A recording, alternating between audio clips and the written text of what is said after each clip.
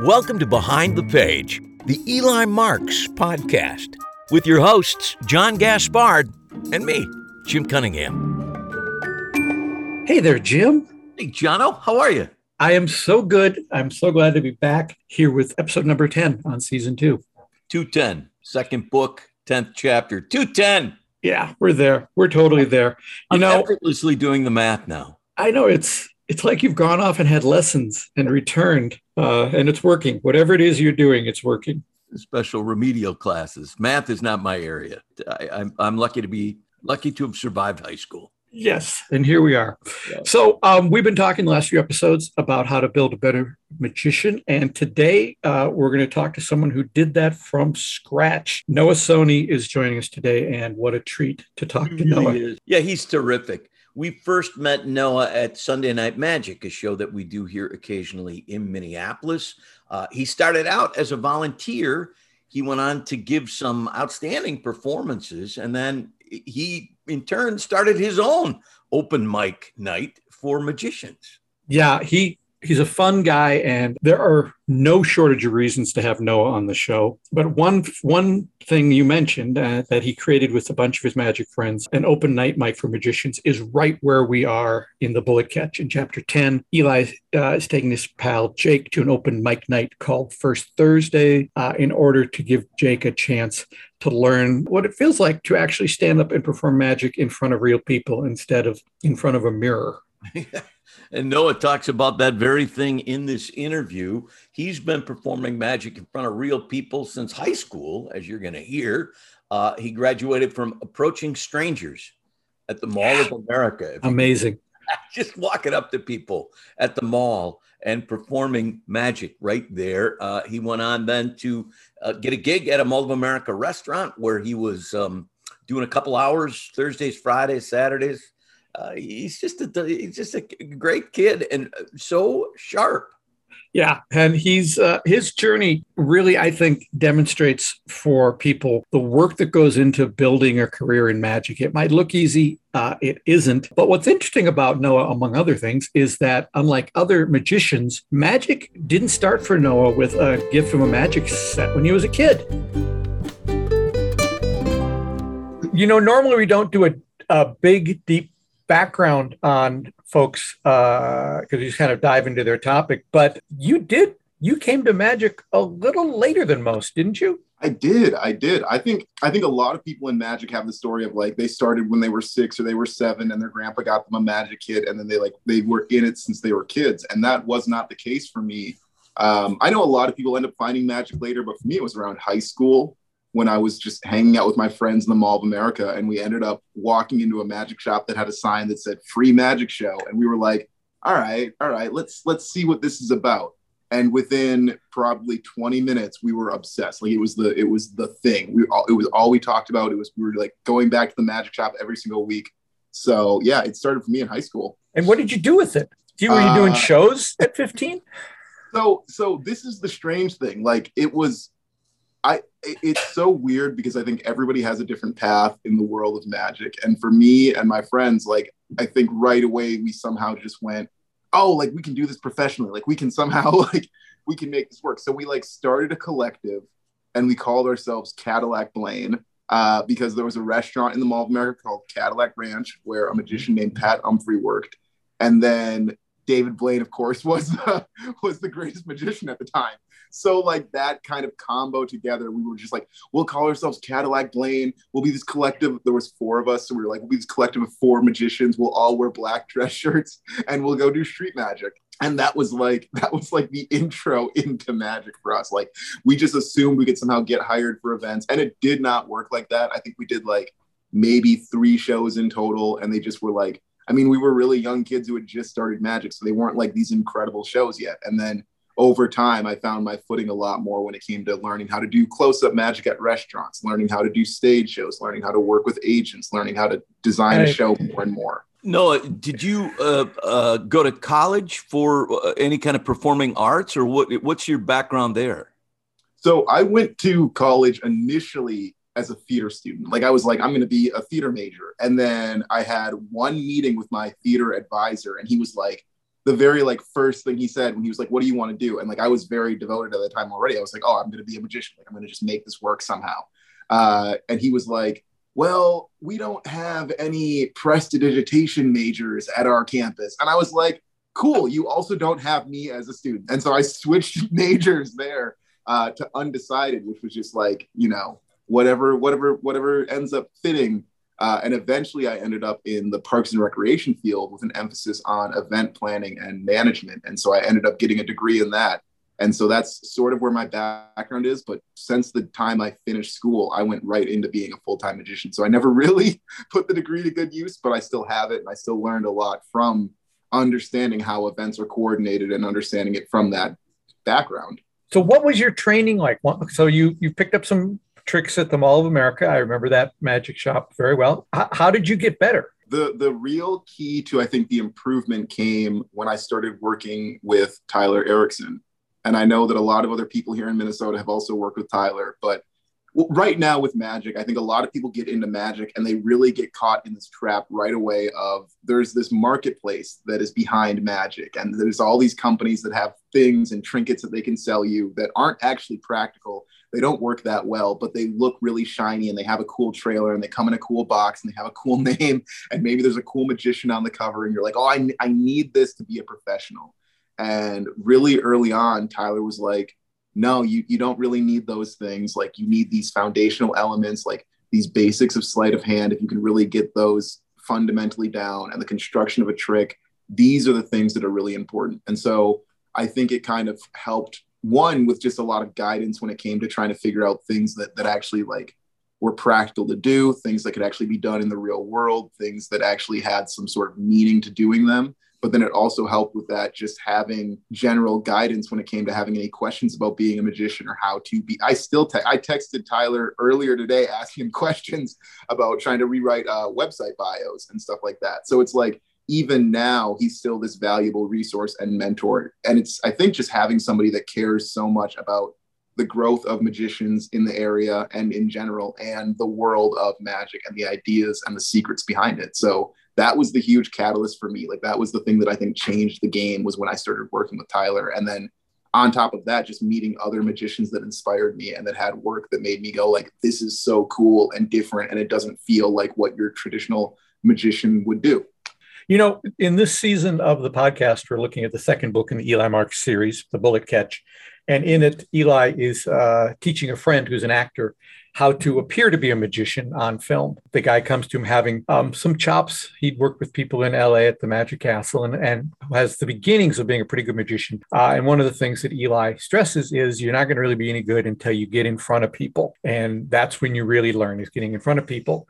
What was your process for perfecting what you do by getting in front of people? Yeah. So this has kind of a few different points that I'm going to jump around to, and I hope that it all comes together at the end. So the first thing for me was, again, just having that group of friends in high school that also were interested in magic. And again, we were just starting out. We were learning things on YouTube, which is, I think, so many people's first access point to magic. And we had a few things that these magicians had taught us around town, but like nothing too substantial. And we said, great, let's go out and let's be street magicians. And so we went to the Mall of America and we just went up to strangers and we were like, hey, we're magicians. Do you want to see a trick? And that was literally the fundamental aspect of that. And of course, for a long time after that, when I started doing it professionally in the sense of getting paid to do shows, that sort of fell off the radar for me for a while. But then I realized again how much value there is in that random encounter with a magician, that idea of like, you're just going about your day and then somebody walks up and they're able to show you something incredible. I think it has even more value than it does at an event where you know that there's going to be a magician. You know, like, that's what was so great about those original David Blaine street magic specials, is because his mentality was, I'm going to be this modern day shaman. I'm going to go up and I'm just going to do miracles for people. And so I think just one, taking that approach of that like street magic approach of, I'm just going to go and I'm going to show people stuff and we're going to see how it goes. That was massive. That was huge, to just being able to workshop material and understand. A photographer had said this, but he was like, whenever I go out and I do self-portraits and I have to set up this tripod and I have to take these pictures of myself and I get weird looks, I just keep telling myself, I'm never going to see these people again. And I think when I was first doing things close up and doing street magic, I kind of had to have that mentality of like, well, even if this goes wrong, the stakes are so low, I'm never going to see this person again. And chances are they're going to go in and they're going to be like, oh, that was cool, but it's not going to be like their main story that they tell at parties forever. Like, I saw this street magician, he was so bad. You know what I mean? Like, it's so low pressure. People don't operate like that. That was one. And then I also started right before I left to go to college. And being a magician on a college campus gives you a ton of people that always want to see magic. So I had that great I worked at the front desk of my dorm. So I kind of had this point where I would just be there from, I think, like 10 p.m. until 3 a.m. some nights. And so people would just come by and they'd be like, oh, Noah, it's the magician. Can we see something? And I'd be able to practice material there too. And so finding environments that you're able to practice in is big. Finding that area where you can go around and just show people stuff with no pressure. And then another one, this goes back to Tyler Erickson, but he would always say, like, when we were doing like dedicated weekly classes, he would say, perform magic every single day, at least once, as if your life depended on it. Like, if you didn't do a trick for one person today, you would die, with that mentality. You know what I mean? And just like forcing yourself to do it every single day is the thing that's going to get you so much improvement. You know what I mean? Like, always knowing, okay, today I have to find one person to show one thing to. It's going to help you so much. So those were, I think, the three biggest things. It's very brave to go out and do that. Did you have any encounters with the security force at Mall of America saying, get out of here? What are you? No, that was the wild thing. I think it was also such a strange sight to see. Like, I mean, we were 4 high school kids all dressed in like black dress shirts, like buttoned up, like it was doing card tricks. I mean, like, it must have looked kind of ridiculous in some extent, you know what I mean? But like, almost like it's something out of a sitcom or a movie where you're just like, what is this? Where is this coming from? I think we had like a secondary tagline of like the 4 horsemen of magic or something like that, which, by the way, Now You See Me took after we did. So I'm just saying, I think they owe us some creative liberty there. Like, they absolutely do. Did you do any open mics, Noah? Not a ton when I was younger. I've done more now when I want to workshop new material and try things. But when I was younger, I went to school in Mankato, so Minnesota State University, Mankato, which the only open mic in the area was in Rochester or in St. Peter, run by my friend Michael Callahan, which you guys also know Michael. Absolutely. So he had Second Story Comedy. And so that was the experience that I had. It was less of an open mic, but he would let me open those shows. And so I'd be able to do 5 minutes of material there. And when it comes down to like places that I really got to cut my teeth being on stage, that was one of the first spots where I got to experience that comedy club vibe. I was trying to write like stand-up style jokes. It was great. It was the closest, I think, open mic situation I had when I was younger. Before that, it was a lot of like things around campus. Poetry nights sometimes were things I would end up performing at. I would do a few coffee shop things, but it would never be more than like 5 or 10 people, you know? Well, I got to say, the work in the front desk of the dorm, it's not exactly an open mic, but you know, what a great slot to have where you have people just filing by all the time. You can try new stuff, and it's a pretty low key way to try out new stuff. Yes. And that's what's so great too, is having that kind of captivated audience that is interested in magic and kind of having that casual way of being able to just say like, oh, do you want to see something really quick? You know, like, it was great because every time I had something new that I wanted to try, I knew that at some point throughout being there, somebody would come up, and just by having cards out on the table, I wouldn't have to be like, hey, do you want to see something? Sometimes they would just be like, oh, do you do magic? Or, oh, you do magic. Like, they would be the ones asking to see something. So it kind of took away that barrier as well that I think a lot of early magicians feel, where they're worried to make the approach. That's always, I think, the thing that like is so difficult at first. I think even when I had first started, I remember telling a few other magicians like, oh yeah, like we just go around the Mall of America and we ask people if they want to see tricks. And they were like, really? like it seemed like kind of a shocking thing to like just approach strangers. But I think, again, growing up in the age of that like street magic special and like David Blaine, Chris Angel and stuff like that, like those were the first magicians that I really saw. And it just was kind of like, yeah, I guess we thought that was how magicians did it. Like, you know what I mean? Like, yeah. Yes. I also did restaurant magic there too. For the first 5 years of my career was at Cadillac Ranch. So I ended up getting hired there as a magician eventually. And so every single weekend, Thursday, Friday, Saturday, I was driving 2 hours from Mankato to the Mall of America to do 2 hours of strolling magic. And then I was driving back. But it was, again, that was one of the even better environments to do magic in, because one, I was actually getting paid to be there, which at the time I was a college student and I was like, this is the greatest, like, this is my job, But then on top of that, again, it was never the same people, because it would always be tourists visiting the Mall of America. So I always had fresh eyes to work on this close-up material again and again and again. So like the set that I had at that time, I would say arguably was really, really sharp, because I was just doing it again and again and again. And that's like the real secret to magic that people will sometimes tell you, but it's always just repetition. It's always just doing the things again and again and again until you figure out what clicks into place. Well, and it sounds like you've taken all the right steps when it comes to particularly the most important thing, as Eli tries to teach his friend in the book catch, is getting up in front of people and just doing it. And your Mall of America experience is unique in that most people starting out wouldn't do that. Your restaurant work is, I think almost all the best magicians we've talked to at one time or another, Jim, correct me if I'm wrong, did restaurant work. Yeah. It seems to be a really good launching space.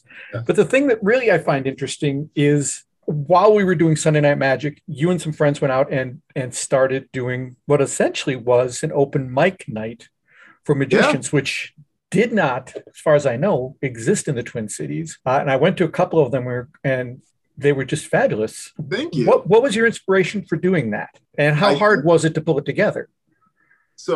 So I've always really enjoyed things that like feel sort of like underground. You know what I mean? Like when it comes to like, you see great contemporary art that just comes from things that were found on the street and stuff like that. And I think of magic in that way a lot, in the sense that I've talked so much about street magic too. And just this sort of like taking regular things and making them feel extraordinary. And I think that what was beautiful about Sunday Night Magic in the Twin Cities is that you had this amazing theater and you had this great space and it felt very theatrical. And I think there was this sort of desire that we had as well to start something similar, but with a little bit more of this underground sort of like grungy feel to it, because there aren't a ton of magic venues that feel very, like underground, or like that feels sort of more like a comedy show. And so we were kind of like, well, what could we do to just create like this open mic area where people can just come in and we'll let them try anything on a stage. And we were like, right away, we were like, well, let's find a comedy club that'll let us do it. And let's like call it the Magic Underground if we're going for this underground vibe. And like, let's advertise about how like we don't wear suits and things like that. Like it's this sort of like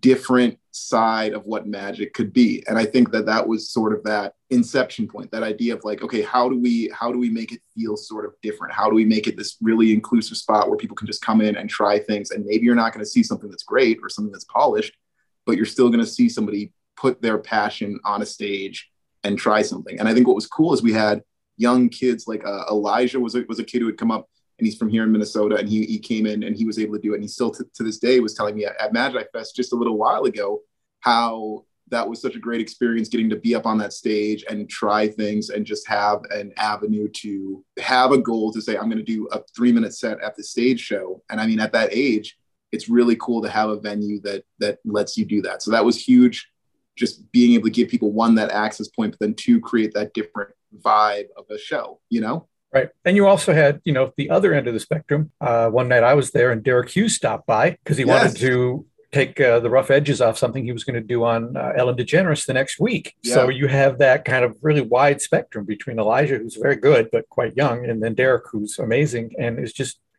looking for a place to try out some stuff.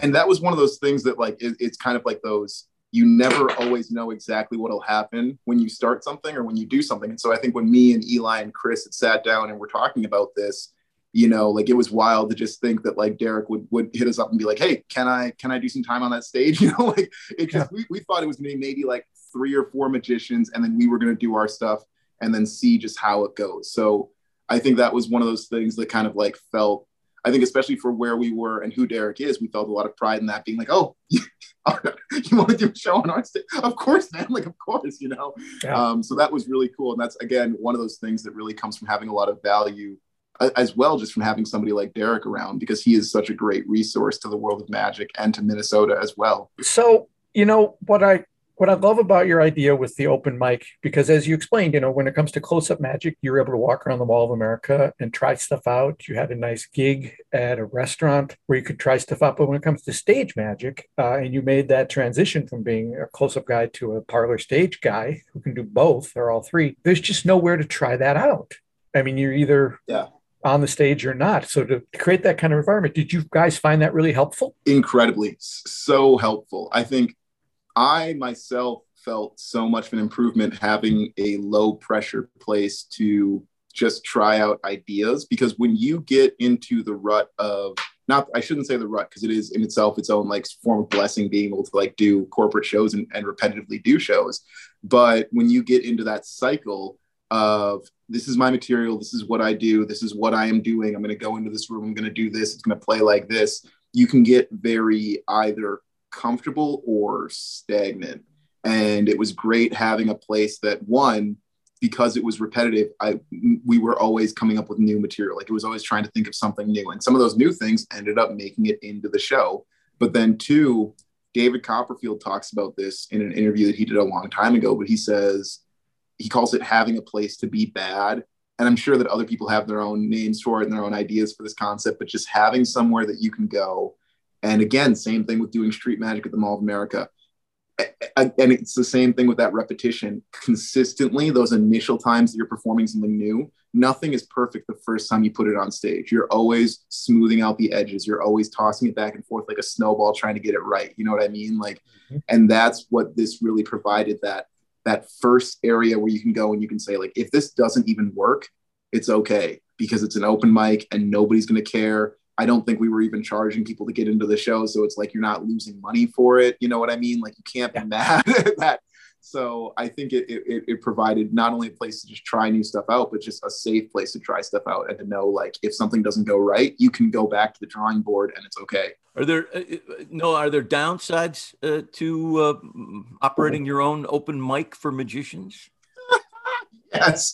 Yes. I mean, I think with any open mic, there gets to a point where sometimes there needs to be a level of, I don't want to say quality control, but I think sometimes there can be difficulties when it comes to trying to just get everything, one, organized, two, when it comes to doing anything with magic. You guys know this firsthand, but finding magicians can be a challenge in its own right too. And finding capable magicians to at least perform or do something, because you don't want a ton of people just doing card tricks again and again and again. So I think those were some of the challenges. And then just finding a way to make sure that at least the show was somewhat enjoyable and interesting for people was a big one too. I suppose that's an issue, is if everything's failing on stage, the magicians may be learning that night, but it's kind of a rough time for the audience. Yes. So we always had to make sure that somebody was doing like a 7 or a 10-minute set, or we had a host in the middle that was doing their usual material. And that would help it make it feel structured. But we also had to stress, like, this is an open mic. You got any advice for magicians, Noah, that might be listening to this and thinking about starting out on their own, career path? You've had a really unique, I think, at least from our discussions with magicians, a very unique flight plan to get where you are today. What about advice for people, performance options, anything? So one is having a mentor. I think right away I talked about Tyler in this, and having somebody that can just look at the stuff you're doing, and sometimes they have to be brutally honest and just say, like, yeah, that's not good, because it's the old saying, the eye can't see itself, is so true sometimes. Like, sometimes you'll work on something so long and you'll be like, this is going to be so great, this is going to be my magnum opus, this is going to be a work of art, and then one other person looks at it and goes like, why? You know what I mean? And then you kind of are like, you're right. You know what I mean? Like, it just took that outside perspective at once. And so having a mentor to kind of have that eye on things, and then to also provide guidance, is so helpful. Two, again, having a place to be bad is huge, or just having a place to try stuff out. And so every time I talk to somebody who's getting into magic and they're like, well, how do I take the step to becoming professional? How do I take the next step in my career? It's always, my first suggestion is always restaurant magic. I'm always like, well, have you contacted restaurants? Have you tried to get a restaurant gig? Because again, it's that repetition that's going to be so helpful for anyone trying to work. It's that, one, you're getting some sort of, if you're able to get paid for it, you're getting some sort of base income from it. And for me, when I was in college, that was huge, being able to just get paid to do magic. And then again, it gives you a little bit more of that freedom to say like, oh, I don't have to like look for another job that's going to take time away from this. So if you're trying to make it your full-time thing, getting a restaurant that can give you consistent pay is always going to be huge. But then even bigger than that, it gives you consistent audiences to perform for. And it always is going to give you, one, you'll get so many lines from people that will just say things in the moment that you'll be like, oh, that is really funny. I should have thought of that. And so boom, you're getting material from it. But then two, you're rounding out the sharp edges on those really difficult pieces. And so then when you're able to go into a situation and show somebody really strong close-up magic, you can book stage shows from it. You can get business cards on tables at restaurants, and you can get clients from that. And so you can start building your business from that. And then when it comes to just learning material, find stuff that resonates with you and find ways to put your own spin on it. Because once you start conveying perspective in your magic and you start putting your personality into it, I think that's where it becomes like, there's a difference between a trick and there's a difference between a trick and magic, you know? And when you start putting yourself into it, that's when it becomes magic, as opposed to just seeing a really good trick. And so figuring out ways to distill your story or elements of your personality into your material is going to be the thing that sets you apart so much from everyone else performing. Like if you really like Star Wars, talk about Star Wars in a trick. You know, I have a friend who really loves video games, and he opens his show by talking about Mario. Like, it's like, do these things that you enjoy, because that's where your passion is going to shine on stage. And it's like, you're going to find people that really relate to the stuff that you talk about, because boom, it feels like they're seeing a part of themselves in your show too. So yeah, those are just a few tips. You know, that's really good advice. It's a great tip from him about create the routines and the magic that interest you. David Parr told us that exact same thing. And David's made his entire career out of the things that interest him, turning them into magic tricks. And that's one of the many, many, many smart things that Noah says and has done. He really has built his career very, very wisely. Like you said. And that's huge, though, that idea right there. If more people understood that just in general, as performers, that it has to be filtered you to be most successful for the audience, and for you as a performer, that you are the filter. Yep. And you should use as much of you as you can bring to your performance on stage as possible. And so for him to have that piece of information that early in his development is, I think, incredible. Yeah, that's how you build a better magician. The other thing I thought was great was his story about running the night desk at a dorm and having a constant flow of audience members, because neither one of us are magicians. You're a guy that does a few tricks. I'm a guy that does one trick. And even in doing one trick, it's hard for me to practice that because I simply don't have audiences. So it was so smart of him to look at that as a positive thing of, I have a revolving door of people coming through, asking to see magic and things I can try out. So smart. And the other thing that mentioned that is funny, because we're going to be talking to him in a few episodes, is the name Tyler Erickson. It's surprising how often it comes up. I was just listening to a podcast today with our friend Nick DeFott, and he name-checked Tyler a couple times. The influence that Tyler Erickson has had on magicians who are coming out of Minnesota and those who now use him as a teacher online is something that's going to be felt for years and years and years. Yeah, I agree. He's terrific. I have worked with him on a couple of things for a show that I do. I bring him in and say, here's what I need. And he goes away and comes back 2 days later and says, okay, here's how you do this. And here's how you practice it. And if you can, specifically spoon bending, he was not a spoon bender. He just went out and learned how to do that and then came back and taught me so that I could do it. He's terrific. And what a resource we have here in Minnesota, but now available to everybody through the magic of what they call the interweb. Yeah. So look forward to that episode coming up a few episodes from now. We'll spend some time talking to Tyler. Getting back to Noah, who is the subject of today's interview, he did stick around afterwards and talk about his experience on Penn and Teller's Fool Us. Which, just right there, I mean, here's a guy who is fairly new to magic in terms of, he's a young guy. He's been performing for, maybe 10 years doing magic, and he's on Penn and Teller's Fool Us. That tells you gives you some idea of his talent level and his commitment to the art. Yeah, particularly since they found him. online and said, we'd like you to come on. And he, with Chris Luke, they retrofitted a routine he'd been working on. We've got a link to it in the show notes. So in the show notes, you'll find a link to Noah talking about being on Penn and Teller Fool Us. And then we also link to his actual performance on the show. And you see just what a clever routine it is and how it tied in perfectly to his personality. Young guy talking about going to school and buying textbooks, which any of us who ever had to do that know is just the biggest scam in the world. It really is. And here's one other thing. If you're listening to this podcast and you're thinking to yourself, I'm a magician and I'd like to be on Penn and Teller's Fool Us, Noah's got some tips on how to make that happen for you in that little bonus interview that we've got in our show notes for you. Yep. So worth listening and watching Noah on Penn and Teller. Great stuff. And so anyway, we've heard Noah's story about setting up an open mic. So I think it's time for us to jump into this episode's chapter of The Bullet Catch. That's chapter 10. And maybe just catch us up, would you? Sure. In chapter 9, we heard a report from Jake as to what was going on the movie set. For some reason, Harry sold Clive Albans, the British reporter, a trick. And then Eli went to see his therapist, Dr. Baki, and we got to learn the story of how Harry met Eli's Aunt Alice, which is very sweet, which brings us right now into chapter 10.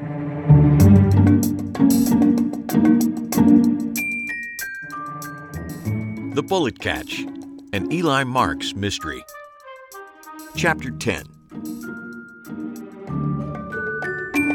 As I left my appointment with Dr. Baki, I checked messages on my phone and was surprised, pleasantly, I'll admit, to discover I had a phone message from Trish. Hi, Eli. It's Trish. Trish LaSalle, formerly Trish Henry, from high school. Oh, this isn't going well, is it? She sighed, sniffled, and then continued. Well, charging forward, I was just calling to say I'm sure you've heard about Dylan. This was followed by a long pause, and for a moment I thought the message had cut off. Then I heard a deep intake of breath, and Trish continued. Oh dear, I'm such a mess. Anyway, Eli, I'm really a bit lost right now, and was just wondering if you were free to talk. Coffee or something, I don't know. Maybe tonight? Anyway, I'm bad at this. Call me when you get this, or something. Another long pause. Thanks. Bye. I listened to the message again and then dialed her number. Hello, this is Trish, she said in a surprisingly upbeat tone when the phone was answered. Hi, Trish. This is Eli. Eli Marks, returning your call. I stumbled, only to be surprised to hear her talking right over me. So at the sound of the tone, oh, you know how this works, leave a message. Thanks. This was followed by a delighted laugh, which was then followed by a familiar beep. The contrast between the weepy woman who had left me a message and the upbeat, vivacious woman who had recorded the greeting was not lost on me. The message I ultimately left was not as emotional as the one she had left me, nor was it particularly one of my better efforts. I hemmed for a while, then hawed for a bit, finally combining the two into a barely coherent response. The gist of the message was I was happy to hear from her, was sorry to hear about Dylan, and yes, I would love to get together and chat, but I was busy that evening. My rambling then took a sudden left turn as a thought occurred to me. Of course, now that I think of it, you may want to join us. Jake and I are going to an event, a performance, I guess you'd call it, and then to drinks afterward. You could stop by for one or both, whatever works for you. I continued jabbering in this fashion, surprised I hadn't been cut off by a message time limit. I remembered to give her the address and time for the show, and then signed off in as upbeat a fashion as I could muster. So anyway, I hope you're doing okay, and if you want to stop by, it would be great to see you again. I took what was probably the first pause in my lengthy message, and then delivered a stellar closing line. That's all, I guess. Bye. I hit the end button on my phone with such angst and self-loathing I would not have been surprised to find an actual indentation in the device when I pulled my hand away. Upon inspection, no such crevice was in evidence. I'm scared to death. Then don't go on. there's no requirement you go on. I mean, I'm shaking, actually trembling. Look at my hand. I dutifully looked at Jake's hand. In the dim light, I detected a faint, if noticeable, tremor. I haven't had stage fright like this since being in the Music Man back in junior high, he continued in a hushed, stuttering whisper. I did Winthrop's first scene and entirely forgot to lisp. Everything I said came out in a British accent. I look like an idiot. I suppressed a smile, remembering that performance, where it appeared as if a cast member from The Importance of Being Earnest had wandered into River City, Iowa, to sing excitedly about the Wells Fargo wagon in a clipped, crisp British dialect. We were seated in the back row of the Parkway Theater, the movie house next door to our magic shop. I had spent a good deal of my youth sitting in the dark in this theater, consuming a healthy mix of classic films as well as more recent box office successes. Whatever raw movie trivia expertise I possessed could be traced to my time in this cavernous, dark room. While it still did an active business as a traditional movie house, the Parkway had incorporated a live element into its repertoire, showcasing stand-up and sketch comedy on its stage on a semi-regular basis. When that had proved successful, the ownership then instituted the First Thursday series several years back, which embraced what some might call the vaudeville arts. On the first Thursday of every month, performers were invited to sign up for a time slot to hone or sharpen their variety skills. The stage saw a wide range of participants from burlesque to crooners to shadow puppets and, of course, magicians. In fact, for the last several months, Uncle Harry's pals in the Minneapolis Mystics had virtually taken over the First Thursday lineup, which offered them a great opportunity to dust off their acts for a new generation of appreciative audience members. Currently on stage were ventriloquist Gene Westlake and his acerbic puppet, Kenny. Dressed as an ersatz cowboy, Kenny was a surprisingly mean-spirited character, the exact opposite of his master, who couldn't have been a sweeter man. Gene had been grudgingly admitted to the Minneapolis Mystics 40 years before over the objections of some members who had bitterly complained, "If we let the ventriloquists in, what's next? Jugglers?" Over the years, Gene had always been a source of support and encouragement to me in my career, while Kenny offered a seemingly endless tirade of insults that hit closer to home than I cared for. He was particularly hard on me when I was starting out, and some of his comments about my act still carried a bit of a sting. It was that classic conundrum of liking one member of a couple and merely tolerating the other half. Gene and Kenny finished up, as they always did, with a singing musical duet demonstrating Gene's amazing skill.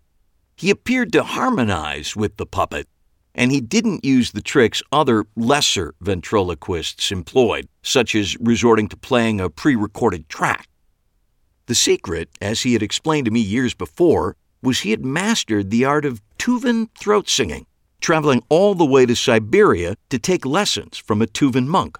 That style of singing allowed one person to sing and sound like two people, which was perfect for Gene's act, although he went further than many people might have gone to learn the skill. Gene and Kenny left the stage to a warm round of applause from the small but enthusiastic crowd, and the MC wasted no time introducing the next act, card maven Max Monarch. Max's theme song, Shuffle Off to Buffalo, played while he made his way slowly onto the stage. His careful navigation of the wobbly steps suggested a man who, if not used to falling, was aware of the implications if he did. "I should just go take my name off the sign-up list," Jake whispered. "That is certainly an option," I suggested. "Why is this making me so nervous?" he hissed. "I mean, I presented at the Emmys, for God's sake."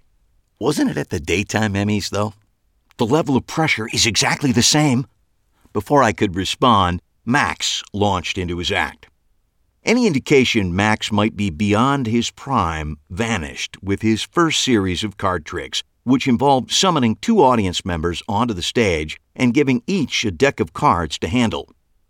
Under Max's patient instruction, he produced some remarkable effects, culminating with selected cards appearing in each of the subject's various coat pockets.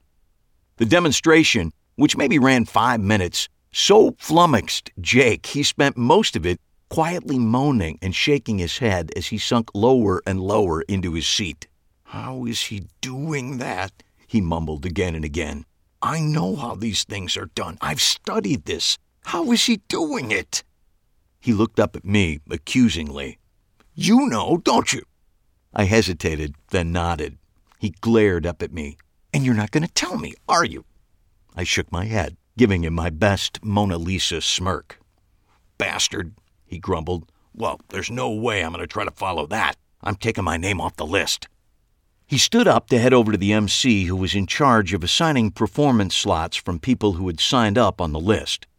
I watched him snake his way down the row, craning my neck around to see if Trish had shown up and taken a seat in the back. I didn't spot her in the small crowd. Jake made his way down the aisle to the MC's position just to the left of the stage. However, while making this short journey, Jake had clearly stopped listening to Max and was unaware he had just asked for a volunteer. "Yes, you there, thank you. Let's give the young fellow a round of applause," Max boomed from the stage. Jake looked around, and his face registered what he'd gotten himself into. He turned left, then right, perhaps scoping out the exits, but it was clear he was trapped. He shuffled down the aisle, his head down, and took the steps to the stage like a condemned man climbing the scaffold. Max welcomed Jake to the stage, clearly not recognizing him as a semi-famous TV actor. He ushered him to one of the 2 chairs in the performance area and took the other seat, with just a small wooden table between them. He began to shuffle the cards and launched into the patter for one of his signature effects. "Dead man's hand," he boomed, cascading the cards from one hand to the other. "That's what they call the cards that lay on the table after Wild Bill Hickok had been shot in the back. 8s and aces. All black. The dead man's hand." He handed the cards to Jake. "Give these a good shuffle, will you?" Jake obliged while Max stood and addressed the audience, filling them in on the legend of the dead man's hand. I'd probably heard this routine 100 times, but I never tired of his recitation as he outlined the final minutes of Wild Bill Hickok at the poker table at the No. 10 Saloon in Deadwood, South Dakota. How Bill always sat with his back to the wall, but on this fateful day, Charlie Rich refused to change places with him, twice, forcing Bill to sit with his back to the door. How the cards were dealt, and how Bill was stone cold dead before he was able to place his first bet. It was a great story, and Max really knew how to tell it. Everyone in the room was hanging on his every word, with the exception of Jake, who was shuffling and reshuffling the cards with a fierce intensity. Max sat and watched Jake for a moment, clearly amused at the level of determination Jake was putting into his task. Jake finally looked up, realizing the room had gone quiet. "Would you say the cards are sufficiently shuffled?" Max asked with wry understatement. Jake nodded and held the pack out to him. Max shook his head and gestured he should place them on the table. "Mind if I cut the cards?" he asked quietly. Jake looked from the cards to Max and back to the cards. He shook his head. Max lifted the top half of the deck, placed it next to the first pile, and then completed the cut. "To keep this fair," he said to Jake and to the audience, "why don't you go ahead and deal? A simple poker hand. 4 players, 5 cards each." Jake did as instructed, quickly dealing the cards and then setting the pack down on the table. "In life," Max said as much to the audience as to Jake, "we must play the hand that is dealt us. That's true today, just as it was the day Wild Bill Hickok was dealt his legendary hand. He had turned over 4 cards when the fateful shot was fired. 8s and aces. All black." He looked at Jake. "Tonight, one of us will be Wild Bill, and one of us will suffer his fate with a gunshot wound to the back of his head." Even from my seat in the rear of the theater, I could see Jake gulp from Max's words. He sat up straighter in his chair. Let's see who will be our victim tonight. Max flipped over the cards in his hand. A full house, 9s and kings, not a bad hand. He turned to the hand Jake had dealt to the right and flipped those cards over. Nothing much, 2 pair. So far, I have the winning hand. He smiled at Jake, who glanced from his hand, still face down on the table, to the other unexposed hand. Max flipped those cards over. Not much to speak of, some hearts, maybe the beginning of an inside straight. This player would probably be wise to fold. He set those cards aside and took a long look at Jake. And now we come to you, my young friend. Would you be so kind as to turn your cards over, one at a time, and announce them as you do? Jake's hand hovered over the cards for a moment, and then he flipped the first one over. 8 of clubs, he said with a distinct crack in his voice. 8 of clubs, Max repeated. Jake turned over the next card. 8 of spades, he said, clearly trying to put some power back into his voice and falling short. 8 of spades, Max said in a loud stage whisper. Jake took a breath and turned over the next card. Ace of spades, he said in a flat voice. Ace of spades, Max repeated quietly. Jake touched one of the 2 remaining cards, then moved to the other, and then back to the first. He turned it over, a look of resignation appearing across his face. Ace of clubs, he said finally. Ace of clubs. 8s and aces, all black, the dead man's hand. Max took a dramatic pause and then continued. Poor Wild Bill Hickok never did know what the next card was. For as he turned it over, he gestured to Jake to turn the card. Jake picked up the card. Just as he did, a gunshot rang out, and then someone screamed. I nearly wet myself with fear. What a coincidence. I nearly wet myself from laughing. You knew what was going to happen, didn't you? Jake glared at me. You knew that routine ended with a gunshot. Well, yes. However, to be fair, I didn't know that's the routine he was going to do when he dragged you on stage, I said, taking a sip of my beer. And in the interest of full disclosure, it wasn't really a gunshot. Just a cap gun he had wired to your chair. I must have jumped 4 feet. I couldn't help laughing. At least. And you screamed. Like a girl. It was magnificent. Like the rest of the Minneapolis Mystics and many members of the audience, we had retired to Adrian's bar for a post-show drink and bull session. At another table, Harry and the rest of the Mystics were trading barbs with each other and receiving compliments from other patrons. At the moment, Uncle Harry was receiving lavish praise for his routine with the spool-loop thread, a variation on the classic gypsy thread routine he had made completely his own. The woman spewing the praise was tipsy and kept leaning into Harry in a fashion that he didn't seem to mind. The gypsy thread can be traced all the way back to Professor Hoffman, he was saying to the very drunk lady. I learned it from Al Baker, but I've made modifications to suit my performance style. You're cute, she said. Yes, well, that's a matter of public record, Harry replied with a smile. I have a vague idea of how he pulled off the dealing for the dead man's hand, Jake continued. But that first trick with the 2 guys and the cards in their pockets, how in the hell did he do that? Here's the thing you need to know about Max Monarch, I said. He's literally one of the greatest card men ever.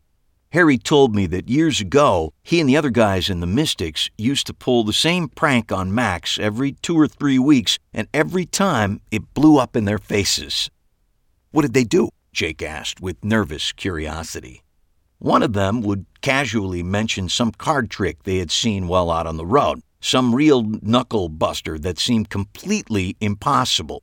They would describe the effect from the audience's point of view, confessing that they had no idea how it had been done, but that it was a killer effect. Max would nod along as they told the story without making a comment. He wouldn't say a word, just sit there and nod. And then, about 2 weeks later, he'd show up and perform the trick for them, flawlessly. Jake shrugged. What's the big deal? He reverse engineered the trick. So what? I shook my head. You don't get it. The trick never existed. Every time. They made it up out of whole cloth. They would conspire together to make up the most impossible effects they could think of. Just mind-blowing stuff. Completely impossible. But they'd present it to Max like an existing effect, so he didn't know it was impossible. And then he'd go off and figure out how to do it. Every single time. Jake gave a low whistle and stole a glance across the room. Max was holding court with Gene Westlake and some audience member. I couldn't hear clearly, but it sounded like he was complaining about how much of his day he spent sitting at red lights. The others were nodding in sympathy. So his opening trick, Jake said, looking at me plaintively. Not even a hint? You want a hint? I could tell it was killing him to merely beg for a scrap of information. Yes, please. I thought about it for a long moment. Finally, I said, 2 words. He leaned forward. I smiled at him. Deck switch. He switched the deck? I shook my head. Not one deck. Then what do you mean by deck switch? Jake, in that trick, he switches the deck 4 times. 4 separate decks are in play throughout the trick. His jaw dropped comically in a broad cartoon-like manner. I had no idea. That's what makes it a trick. I drained the last of my beer, and here's a piece of advice Harry taught me. When you can't think of any possible way the trick could have been done, Jake was hanging on my every word. Yes? It probably involves a deck switch. I got up to get another drink, gesturing to Jake to see if he was ready for a refill. He shook his head, lost in thought. I heard him mumble, deck switch. Son of a bitch, as I headed up to the bar. Hi, Eli. Sorry I missed the show. I looked up from my spot at the bar, surprised to see Trish standing next to me. Had I not been somewhat expecting to see her, I'm not sure I would have recognized her, at least not right away. She seemed much smaller than she had at the reunion, with no makeup and dark circles under her eyes. Oh, great, you made it, I said, just as the bartender handed me my beer. I looked at Trish. Can I get you something? She sighed and considered this for a moment. A glass of white wine, I guess, she finally said. I nodded at the bartender, who pulled up the nearest wine bottle only to find it nearly empty. He held up his hand in a wait a sec gesture and headed down the bar. So, I said as we stood awkwardly at the bar, how are you doing? She shrugged. I'm not really sure, she said. Still sort of numb, I guess. Well, that makes sense. An awkward pause. We looked at each other and then looked away. The quiet, awkward moment got longer, and finally we were saved by the return of the bartender bearing a full glass of white wine. I added more money to the stack I had put down for the beer and handed Trish her glass. We're over here, I said, pointing toward a booth in the back. We? She asked. Oh, just Jake. He was with me tonight at the show. He was supposed to go on, but got cold feet at the last second. We made our way through the crowd toward the back of the room, but Jake was crawling out of the booth just as we arrived. He held his cell phone to his ear. What does it say? He barked into the phone. Read it to me. He gave Trish a quick wave and then headed toward a quieter area of the bar, an intense look on his face and a hand over his ear as he strained to hear the voice on the other end of the phone. Trish looked to me for some sort of explanation, but I just shrugged. Actors, I said, as I gestured for her to take Jake's spot across from me. They never miss a chance for a little drama. She slid into the booth, took a sip of her wine, and set the glass down. So, she said, you heard about Dylan? Yes, I said. I was shocked, or surprised, whatever the right word is. My ex-wife's husband, a friend on the police force. Stopped by and told me about it the next morning, the morning after the reunion, after it happened. Trish nodded as if my ramblings were making actual sense. "He just went out for a run," she said. "Sometimes he liked to do that after we'd been out. There's a running path near our building. It runs along the train track, so he went out and I went to bed, and the next thing I know, the phone is ringing, and it's the police. I had to go downtown, identify the body." Her voice broke off. I reached across the table and patted her hand, not quite sure why that was considered a reassuring gesture, but doing it nonetheless. She took a paper napkin from the dispenser and dabbed at her eyes. I got the sense she had been doing that a lot lately. "That must have been difficult," I offered. "Oh, Eli, you can't imagine. It was just so hard." She started crying for real now, her head down and shoulders shaking. I was completely at a loss for what to do and was about to say something brilliant along the lines of, there, when a voice to my left suddenly cut in. "Hi, Eli. I thought that was you over here." I looked up to see Megan standing by the table. She had come around the corner quickly, and the expression on her face told me she hadn't noticed that I was sitting with someone, particularly that I was sitting with a woman who was just this side of weeping uncontrollably. "Oops. Sorry to interrupt," she continued, starting to back away. "Oh, that's okay," I said, quickly taking my hand from atop Trish's. "We were just, talking." Trish wiped her eyes again and composed herself, sitting up straight. "I'm fine," she said to no one in particular. Megan stood there awkwardly, and I was feeling the same, not sure how to proceed. I thought maybe introductions might be the right way to go. "Oh, this is Trish. Megan, Trish." My hands fluttered back and forth, gesturing to each person as I named them, looking like I was conducting an orchestra made up of fidgeting jackrabbits. The women nodded at each other, and I quickly tried to fill the short silence that at that moment felt enormous to me. "I went to high school with Trish," I said by way of explanation. I turned to Trish. "Megan owns the shop on the corner. Actually, the whole block. She owns the whole block, which, as it turns out, makes her my landlady." I almost added a short laugh and then stifled it at the last second. "I'll let you guys get back to whatever," Megan said, continuing to back away. "I was just here with some girlfriends celebrating, and I saw you over here, and I thought I'd stop by and say hi, or something." "Thanks," I stammered. "Thanks for that."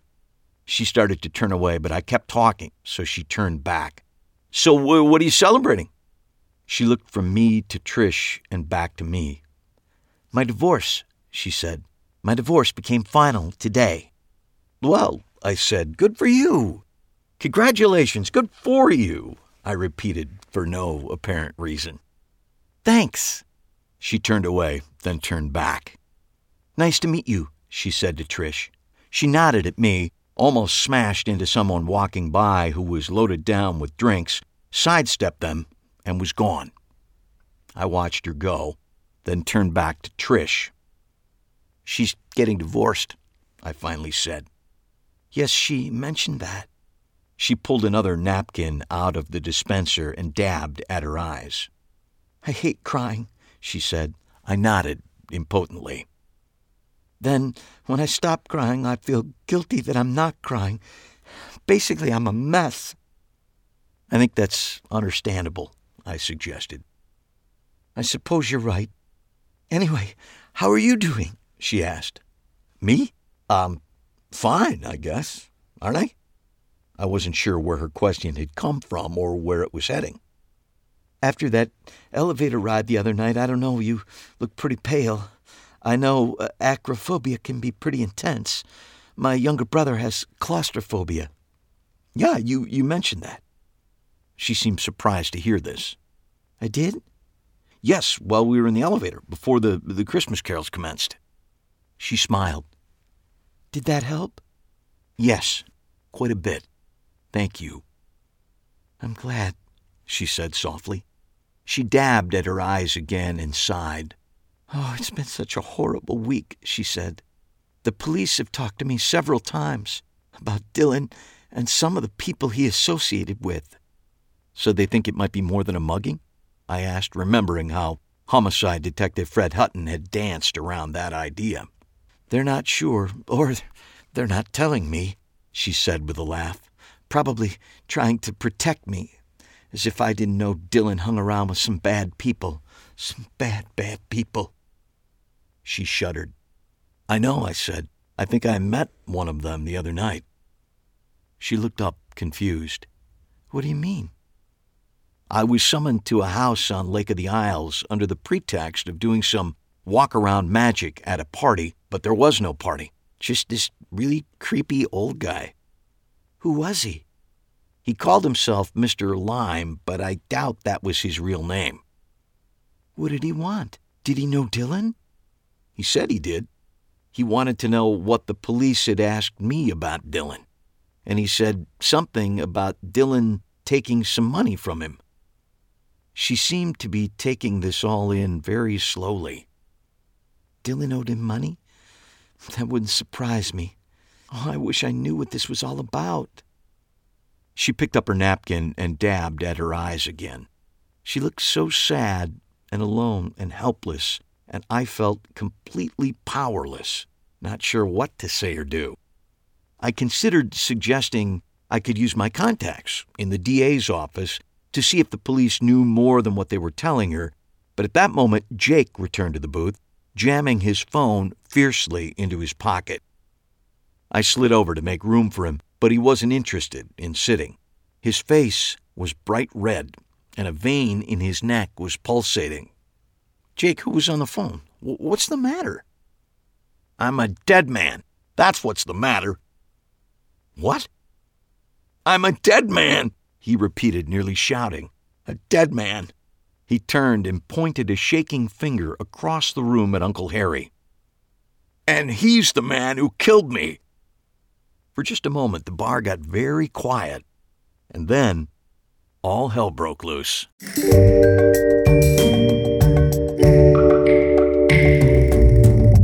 That one kind of left us hanging. Chapter 10. We'll find out next week just why Jake is so mad at Harry and whether or not he's right to be mad at Harry. What could Harry possibly do to make somebody that mad at him? We're gonna find out. I attended a number of open mics years ago when stand-up comedy was really getting started here in the Twin Cities with the likes of Louis Anderson and Jeff Cesario and those guys. I wasn't doing stand-up. I just had a friend who was and would go to a lot of open mic nights. Have you ever done anything open mic? I hosted with three of my buddies something called Haywire, which was part of a theater company we all worked for, and a woman here in Minneapolis who produced a lot of shows that we were all in, Sandy Hay. And she had 2 spaces, and one of them was the old Dudley Riggs ETC space on 7 Corners of Minneapolis. And so after, I think it was Forever Plaid at that point, was the stage show. And on Friday nights when that was over, we would take that stage and do a show called Haywire, and it involved open mic for people who were interested and came and signed up. We saw some great people. Some people I'm still in contact with, and then the 4 of us would do some improv-y stuff that we were familiar with, and we had a structure called Cartoon, where we would each do cartoon voices until we couldn't think of any more. And so I've never really gone to an open mic to perform, but I've hosted one for the better part of a year. It's a good way to learn your craft if you want to do that sort of thing. And I'm really thrilled that Noah and the guys here in town have started the Magic Underground, and I hope they keep that going, because it's as someone who's not a magician, and you who is a guy who knows a few tricks, it's hard to find an audience, and to create that as an ongoing thing for magicians is a real smart move. So thanks to Noah for that. So in keeping with our continuing theme of building a better magician, next episode, we're going to have the one, the only, the hysterical Harrison Greenbaum. Hysterical in a sense of funny, though, not like filled with hysteria. No. This is an interview that I chortled, giggled, laughed and guffawed my way through. He's just so energetic and funny. He is hysterical in the sense of having some umbrage or anger at magicians who aren't trying hard enough. So in addition to being himself a great magician and a terrific stand-up comedian, I first discovered Harrison via a blog post he had done, which I think became a presentation and will at some point, if not already, depending when you're listening to this, be a book called You're All Terrible. And that's his premise. Hey, magicians, you are all terrible. It seems perfect then for our How to Build a Better Magician theme to have somebody on that thinks all magicians are terrible. And he really doesn't, but he does point out what magicians are doing wrong. In fact, if you only listen to the first 5 minutes of his interview, he points out immediately something that Eli Marks does wrong in the short story, The Invisible Assistant. He read it back to us.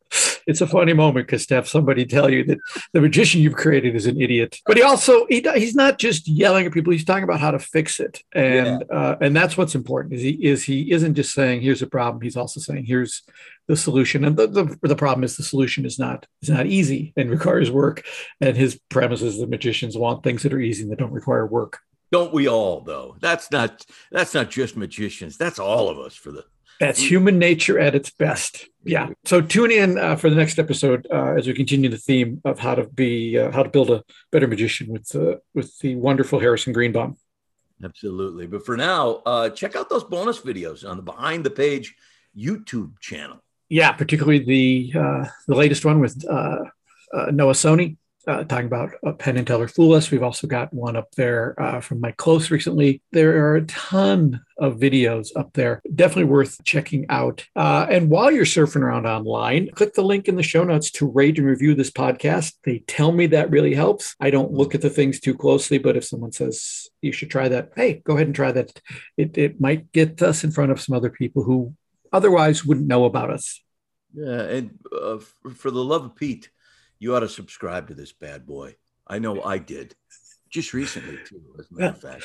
But yes. I'm a subscriber, and so should you be. Yes. Thank you, Jim, for subscribing. You're welcome. Are you subscribed, John? I do. And I check it with only once have I checked it and gone, oh my goodness, the sound didn't post. And I was able to quickly repost it. But for about 6 hours there, because it posts at 1 a.m. my time, I'm sure that our friend in Switzerland listened to it and what's going on here? There's no sound. But I did fix it. There's just a lot of steps involved and there's a lot of ways I can go wrong. And I've done just about all of them when it comes to posting podcasts. Anyway, that's it for this episode 210. We'll see you next time with Harrison Greenbaum. Thanks, everybody. Take care. Bye-bye. This has been Behind the Page, the Eli Marks podcast, with your hosts, John Gaspard and Jim Cunningham. Produced by Alberts Bridge Books at Grass Lake Studios. Find this podcast and all the books in the Eli Marks series at EliMarksMysteries.com. That's ELIMARKS Mysteries.com. And thanks for listening.